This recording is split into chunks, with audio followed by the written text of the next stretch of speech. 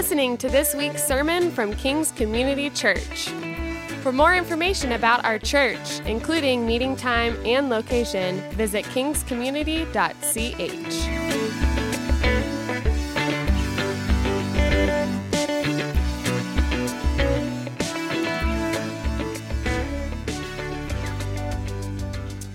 I love a good story.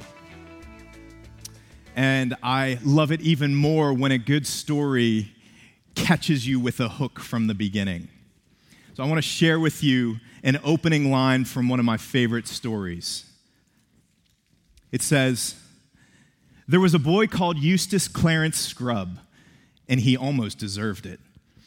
That might be my favorite opening line of any story. It comes in The Voyage of the Dawn Treader. That's the fifth story in the Chronicles of Narnia, which is by C.S. Lewis. That one sentence tells us so much, but it hasn't really told us anything at all yet. If you've read the story, you've learned very quickly that Eustace Clarence Scrubb is an obnoxious boy. He's selfish. He's mean. He doesn't treat other people kindly. He can't seem to get along with anyone, and yet somehow he makes his way into the wonderful land of Narnia with his cousins, Edmund and Lucy, who had been there several times before. And the story also tells us that Eustace stumbled into a cave in his journey into Narnia. And the cave is filled with a dragon's treasure, and he becomes enamored, just obsessed with this dragon's treasure. He eventually falls asleep on the treasure, and when he wakes up, he becomes the dragon because of his greedy, dragonish heart. One day, the great Aslan, this Christ-like lion, shows up and leads Eustace to a pool of water and tells him, "Undress and jump in." And Eustace realizes that when he means undress, he means to take off his dragonish skin. So he starts gnawing and peeling at his skin, and he finds out that he's able to remove that outer coat, and he sheds it. And when he looks down at himself, he's surprised to find that there's just another dragon skin there waiting for him. So he scratches and claws at himself 2, 3 more times, and nothing is happening. And then Aslan speaks. He says, "You're going to have to let me go deeper." And here's how Eustace tells the story later. He says, "I was afraid of his claws, I can tell you, but I was pretty nearly desperate now. The very first tear he made was so deep that I thought it had gone right into my heart. And when he began pulling off the skin, it hurt worse than anything I've ever felt. Well, he peeled the beastly stuff off, just as I thought I'd done myself 3 other times, only they hadn't hurt. And there it was, lying on the grass, only ever so much thicker and darker and more knobbly looking than the others had been. And then he caught hold of me and threw me into the water. It smarted like anything, but only for a moment. And then I saw I'd become a boy again." The story of Eustace Clarence Scrubb is one of redemption. His life is radically changed after encountering the great lion Aslan. We enjoy stories of redemption and transformation because we can relate to them. We enjoy stories like those of Eustace because on some level, as we're reading, we think to ourselves that even if someone like him can be redeemed, maybe there's hope for someone like me to experience true life, to experience transformation and renewal too. And while the Chronicles of Narnia are fun and insightful stories, those are fiction. Those stories aren't real. But there's a story much like that of Eustace Clarence Scrubb that is very real in the Bible. It's about a man named Paul. And Christians thought Paul was terrible because he treated them mean and he had authority to sentence them to prison and at times even death. And the Bible tells us stories of Paul where he would oversee the death of Christians who were actively sharing their faith. Now, the most religious people of the day didn't think Paul was that terrible at all. They thought that he was great. He was a religious leader that was considered one of the elite law keepers. He was a great defender of their religion. As far as being a good person went, he was really good at being good, doing all the right religious things. And that's why he was set on a mission to stop this Jesus-led movement that we now know as the church. Because the church was disrupting the religious way of life by saying that even really bad people could be saved by grace through faith in Jesus. In a tremendous turn of events, the Bible tells us the story of how this former enemy of the church became its greatest champion. Now, Paul's Hebrew or Jewish name was Saul, but Greek speakers who were prominent in the area where he lived would call him by the name of Paul. That's his Greek name. As we read this story, don't get hung up on the name change, but rather listen to how the book of Acts tells the story of conversion that this man Paul experiences. I'll read it for us in Acts chapter 9. Now Saul was still breathing threats and murder against the disciples of the Lord. He went to the high priest and requested letters from him to the synagogue in Damascus, so that if he found any men or women who belonged to the way, that is the way of Jesus, he might bring them as prisoners to Jerusalem. As he traveled and was nearing Damascus, a light from heaven suddenly flashed around him. Falling to the ground, he heard a voice saying to him, "Saul, Saul, why are you persecuting me?" And Saul said, "Who are you, Lord?" And the voice said, "I am Jesus, the one that you are persecuting. But get up and go into the city, and you will be told what you must do." The men who were traveling with him stood speechless, hearing the sound, but seeing no one. Saul got up from the ground, and though his eyes were open, he could see nothing. They took him by the hand and led him into Damascus. He was unable to see for 3 days and did not eat or drink. That is a true story. Can you imagine what 3 days of sudden blindness felt like? To think back on the past few years and realize that everything he was opposing was all true? That there was a radical rabbi named Jesus that was leading and teaching, and that he himself was the very God that just spoke to Paul? That Jesus, who was a friend of sinners, was the very righteous God of the Bible? He had nothing to do but think and meditate on who Jesus was for 3 days. He must have realized that no one really could be restored to God apart from a relationship with Jesus. That good religious people could never be good enough. That sin, this disordered love and rebellion that we all experience against God, was rooted so deeply in people's hearts that no amount of being a good person, no amount of being a kind person, no amount of being a churchy person was good enough to save them. They needed Jesus. Paul needed Jesus, and Jesus came to meet him. See, really good religious people like Paul had hated Jesus, so eventually it was them that had him killed because he needed to be stopped. But they couldn't stop Jesus. The righteous wrath of God over our sin, all the sins of humanity throughout all of history, was laid on Jesus at the cross. And it was a horrible and bloody and tragic death that was usually reserved for criminals. Yet that's the death of the Savior. That death was a tremendous loss for his followers, and it seemed like a tremendous win for his opposers. Yet 3 days after Jesus gave his life on the cross as a ransom for sinners, Jesus got up and walked out of his own grave. See, Jesus' death has put death to death. And Jesus' life has brought us life. We now live in him. And the resurrection is the beginning of that picture of what God is doing for us.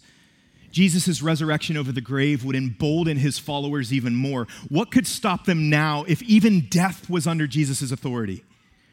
So, what we now know is the church, filled with Christ followers, led by the same Holy Spirit that led Jesus out of the grave, was spreading like wildfire.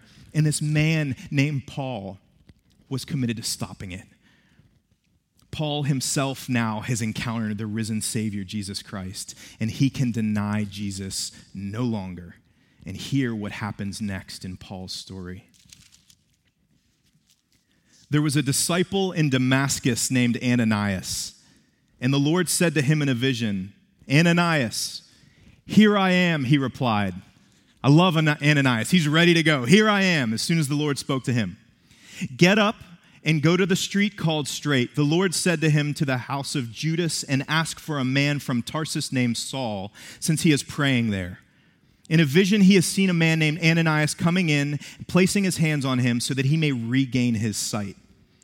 And that, here I am, Lord, Ananias responds. Lord, Ananias answered, I have heard from many people about this man, how much harm he has done to your saints in Jerusalem, and he has authority here from the chief priests to arrest all who call on your name.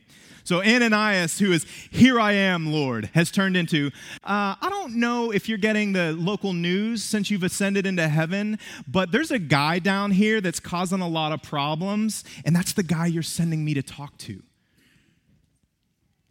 But Jesus tells him to go. Listen to the very next line. Ananias went. Ananias went and entered the house. He placed his hands on him and said, Brother Saul. Do you hear that belief in Jesus? He doesn't just call him Saul, he calls him Brother Saul, as though they are family in Christ. Brother Saul, the Lord Jesus, who appeared to you on the road you were traveling, has sent me so that you may regain your sight and be filled with the Holy Spirit. At once, something like scales fell from his eyes, and he regained his sight. Then he got up and was baptized.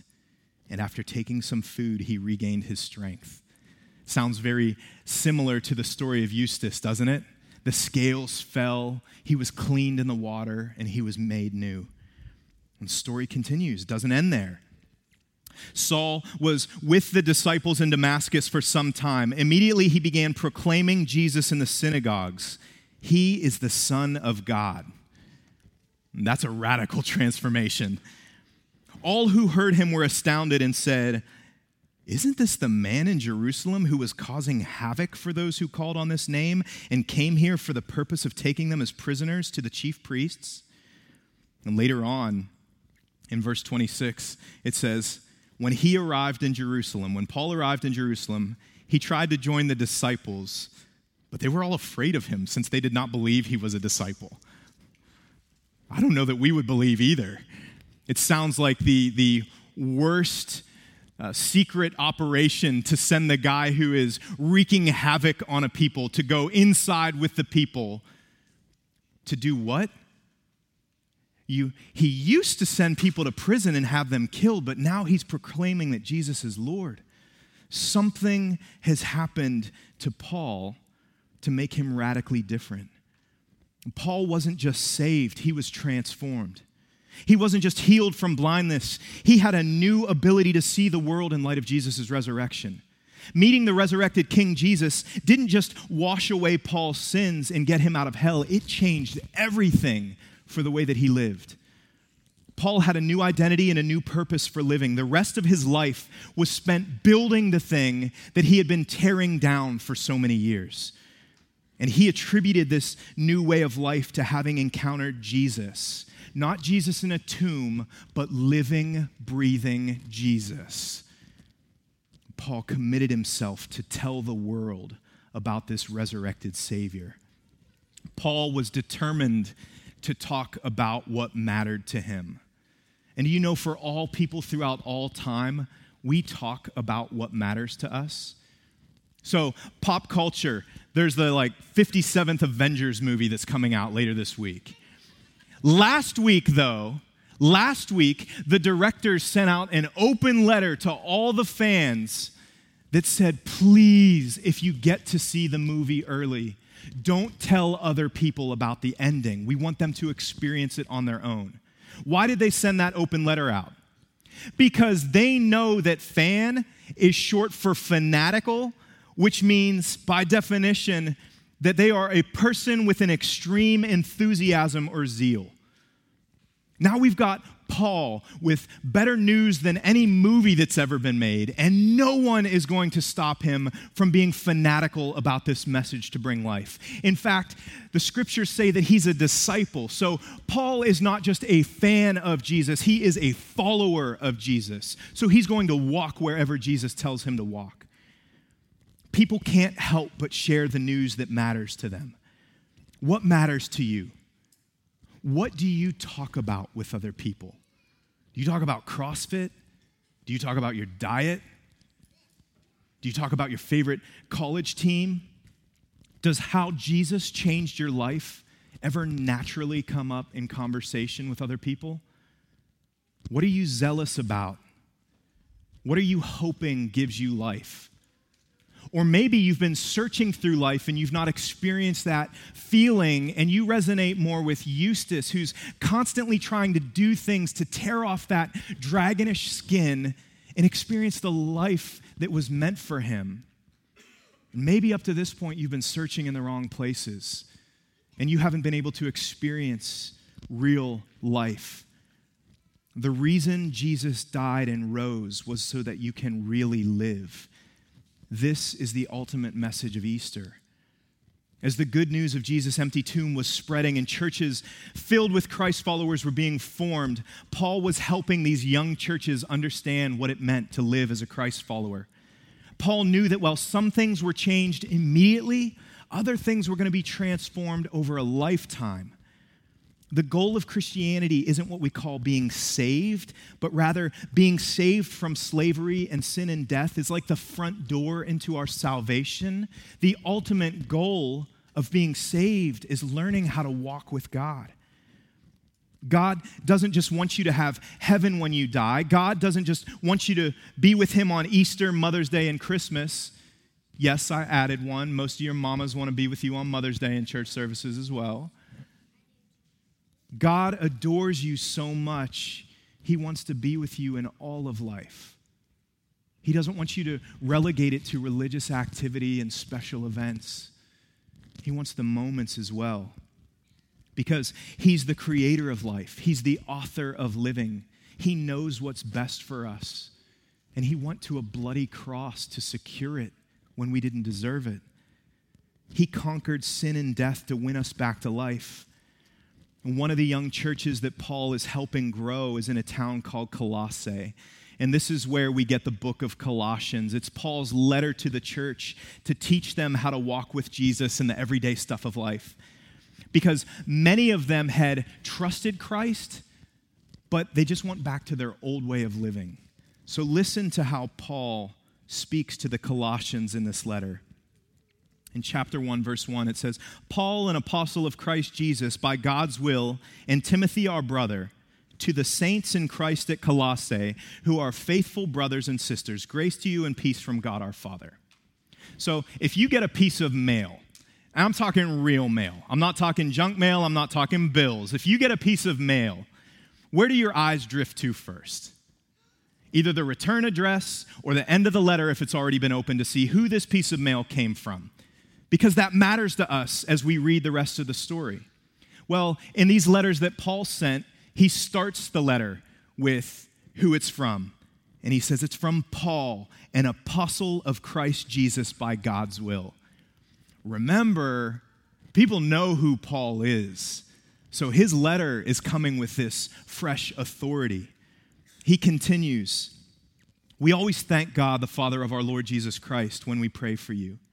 For we have heard of your faith in Christ Jesus and of the love you have for all the saints because of the hope reserved for you in heaven. You have already heard about this hope in the word of truth, the gospel that has come to you. It is bearing fruit and growing all over the world, just as it has among you since the day you heard it and came to truly appreciate God's grace. It's characteristic of Paul to open his letters with thanksgiving and gratitude. And he's not speaking platitudes. It's not empty chatter. He's speaking this out of the bottom of his heart because he is grateful for them. In fact, it would be to them like hearing from a father, because Paul's ministry helped start their church. If you've ever been around a new dad in a hospital right after his children are born, there is a unique ability to see past the flaws, the weird-shaped heads, the fact that all that babies, newborns can really do is eat and poop and sleep. And yet new fathers look on a newborn and think, this is precious. And that's how Paul sees this church in Colossae. He sees past their flaws because he sees their faith, and he's telling them how precious they are to him. He continues, "You learn this, the gospel, from Epaphras, our dearly loved fellow servant. He's a faithful minister of Christ on your behalf, and he has told us about your love in the Spirit." Epaphras was likely one of the first converts in Colossae. And because, like we said before, any good news that you receive is too good to keep to yourself, he had shared it with his neighbors in his community. And they had become what we now know as the church. And Epaphras is one of the leaders of this church. And as Epaphras spoke to Paul, who was a part of his conversion story, Paul is saying, I know you. We're family. I know Epaphras, who's leading you. And after he greets them and thanks God for them, he gets into the heart of why he's writing to them. And it begins with a prayer. Paul tells them his prayer for them.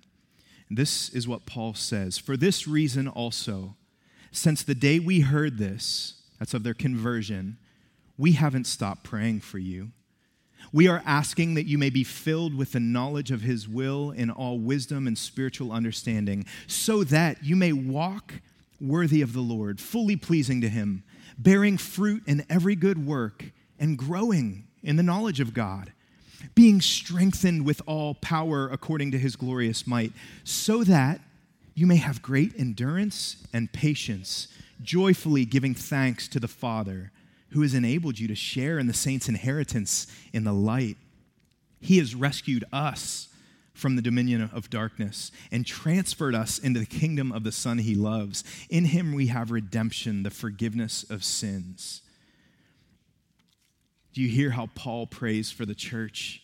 He's learned from Epaphras that although this community is filled with people who have trusted Christ, their faith wasn't resulting in change. They had gone back to their old way of life.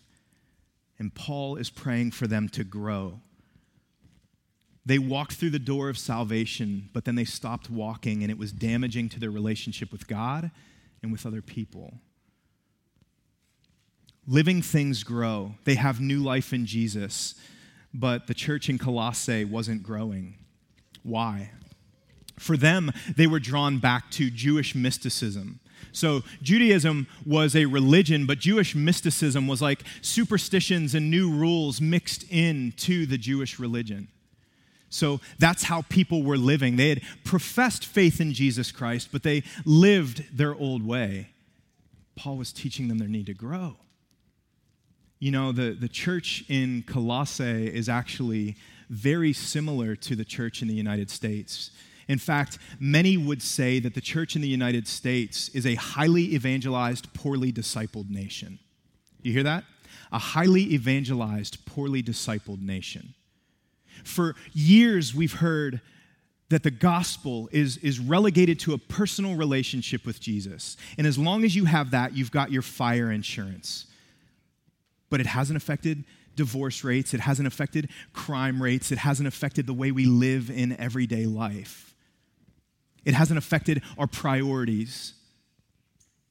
We say we've got what we've needed, and we've forgotten to live it out in the everyday stuff of life.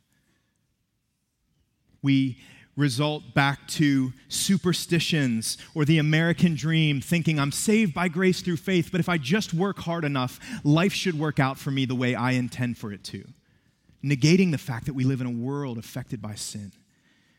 For some of us, we self-medicate with sex or pornography or food or status. For some of us, we confess that we've been saved by grace through faith in Christ, and yet still we're the angry person at work. We haven't been changed. Or still we gossip and we slander when we talk about people outside of church environments. We are often a people who step through the door of salvation and stop walking. Just like the church in Colossae, highly evangelized, poorly discipled. The Christian faith is rooted in a personal relationship with Jesus, but it doesn't end there. It affects the way we live in community. It affects our purpose, our mission in life. We are invited into God's family, the church. And we are invited to join God on his mission to make disciples throughout the nations. Everything Paul says that he's praying for this young church hinges on these 4 traits. Listen to them. They're in your Bible in Colossians chapter 1. Bearing fruit in every good work, growing up in the knowledge of God, being strengthened with all the power according to his glorious might, and joyfully giving thanks to God the Father. Again, Paul sounds like a doting father praying for his young children to grow up into maturity. He recognizes that they're infants, but he wants to see them become children through growing in these traits, and then eventually young adults having responsibility, being others-focused, and eventually he wants to see this church in Colossae and us grow into becoming parents in the faith, making more disciples. He sounds like a father that's praying for his children to grow up into strong Christ followers. What do these characteristics mean? Very quickly, bearing fruit in every good work. Like the owner of a vineyard plants a vineyard and cares for his fields, expects a return of fruit. God expects fruit from every Christian. He's made an investment in you and wants to see a return on his investment. Christian fruit always results in increased love for God and radical love for other people. Secondly, growing in the knowledge of God. Obeying God by doing the things that God loves is the result of learning to love what God loves. Knowledge of God helps take more steps of faith. We get our knowledge of God from the Word of God. So when we come together each week on Sunday mornings, we put our focus on the Word of God. When our groups get together throughout the week, Christians meeting together, we interact with the Word in order that we can learn to love what God loves. And in our day-to-day lives, we encourage people to spend some moments in the Bible because we want people to learn to love what God loves. Growing in the knowledge of God is Paul's prayer for us. Being strengthened with all the power according to his glorious might. Paul doesn't just want his readers to have wisdom and discernment to do the right things. He's praying for God to give them all the power to do it. See, many of us know, if we're a Christ follower, that we should share our faith with people, but many of us fear that we don't have the power to do it. Many of us know that if we're following Christ, we should live lives of radical generosity, but many of us fear that we have the power to do it. Paul is praying for them that they will see God has not just called them to something, he's empowered them to achieve it with the same power that led him out of the grave. And lastly, he prays that they would joyfully give thanks to the Father. Author and pastor G.K. Chesterton said, "When it comes to life, the critical thing is whether you take things for granted or take them with gratitude." Whether you take things for granted or take them with gratitude. Thanksgiving is more than a feeling. It's something that we can decide to do. You know, chronic complainers are never satisfied and always feel cheated in some way. Those are the same types of people that are always disappointed with God because they believe they deserve something better. But people who have the discipline of thanksgiving learn to enjoy every breath that has been given by God because it is a gift. God wants to shape our whole lives. And those 4 major traits of the Christian life that Paul prays for have no end. There is always room to grow in those traits. You see, we never graduate from the gospel. We keep growing in the gospel. That's good news for us. We never get to this second tier of Christianity. We just mature and mature to the glory of God. And Paul prays that these wonderful things would fill the church in Colossae. Because Jesus' resurrection from the dead wasn't just for the purpose of saving us. It was so that we could be transformed into the image of God and more people would trust him and follow him and be conformed into his image. He wants us to learn that the greatest gift that he's offered us is learning to walk with God in the everyday stuff of life. In almost 17 years of being a Christ follower, I've learned that there's 2 types of Christians. There's milestone Christians and moment-to-moment Christians. Milestone Christians like Christmas and Easter, and sometimes they thank God in the highs and they desperately search God in the lows. But then the moment-to-moment Christians are learning to see more of God in the everyday stuff of life, even in the most mundane steps.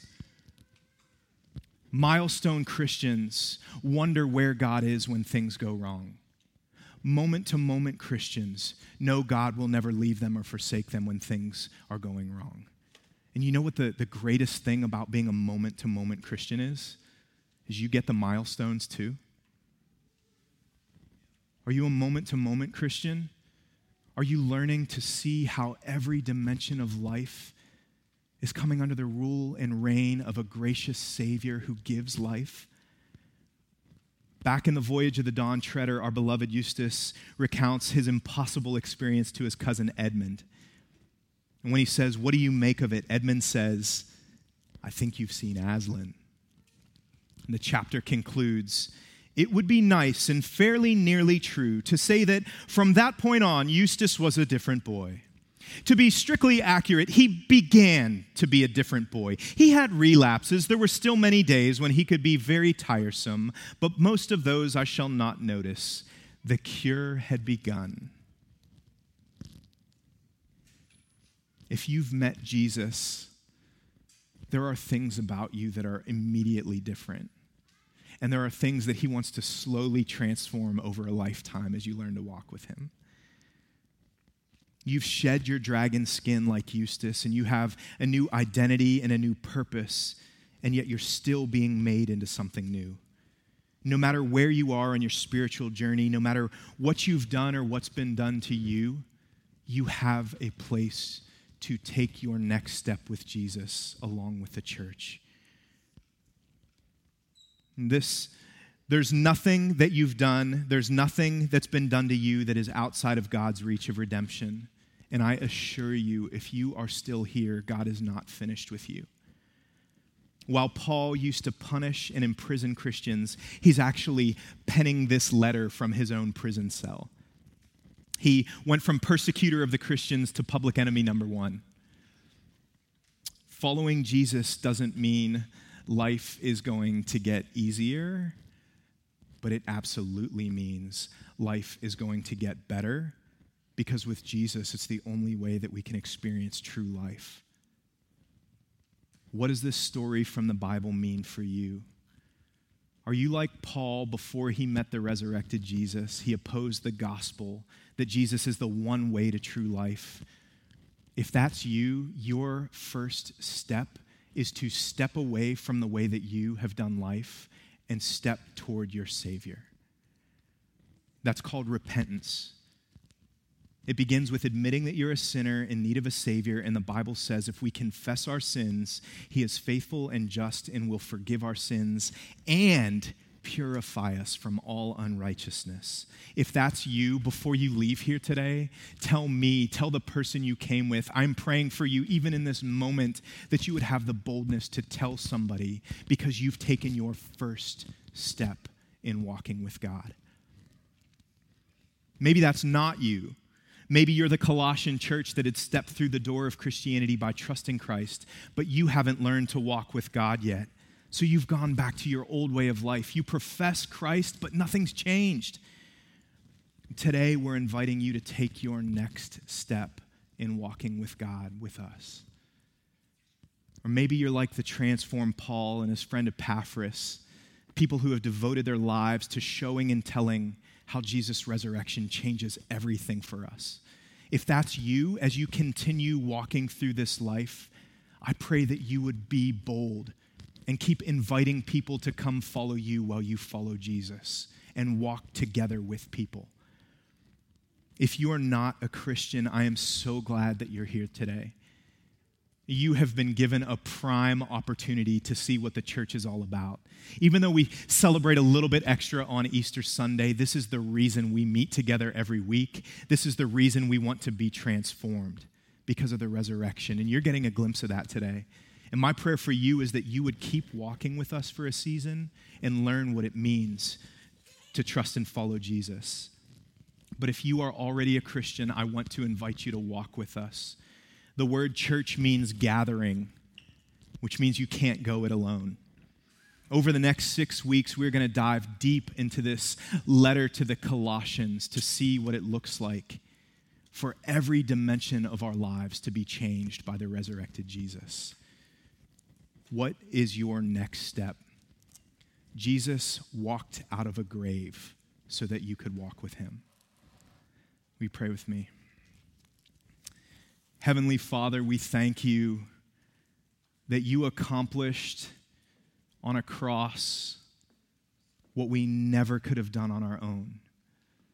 And even while we deserved death because of our own sinful, dragonish hearts, you willfully gave your life in order that we could live. God, we thank you that our salvation came through your great pain, but we thank you even more that you didn't stay in the grave, but by the power of the Holy Spirit in you, you got up and walked out. God, would you give us the confidence to take our next step with you? In Jesus' holy name we pray. Amen.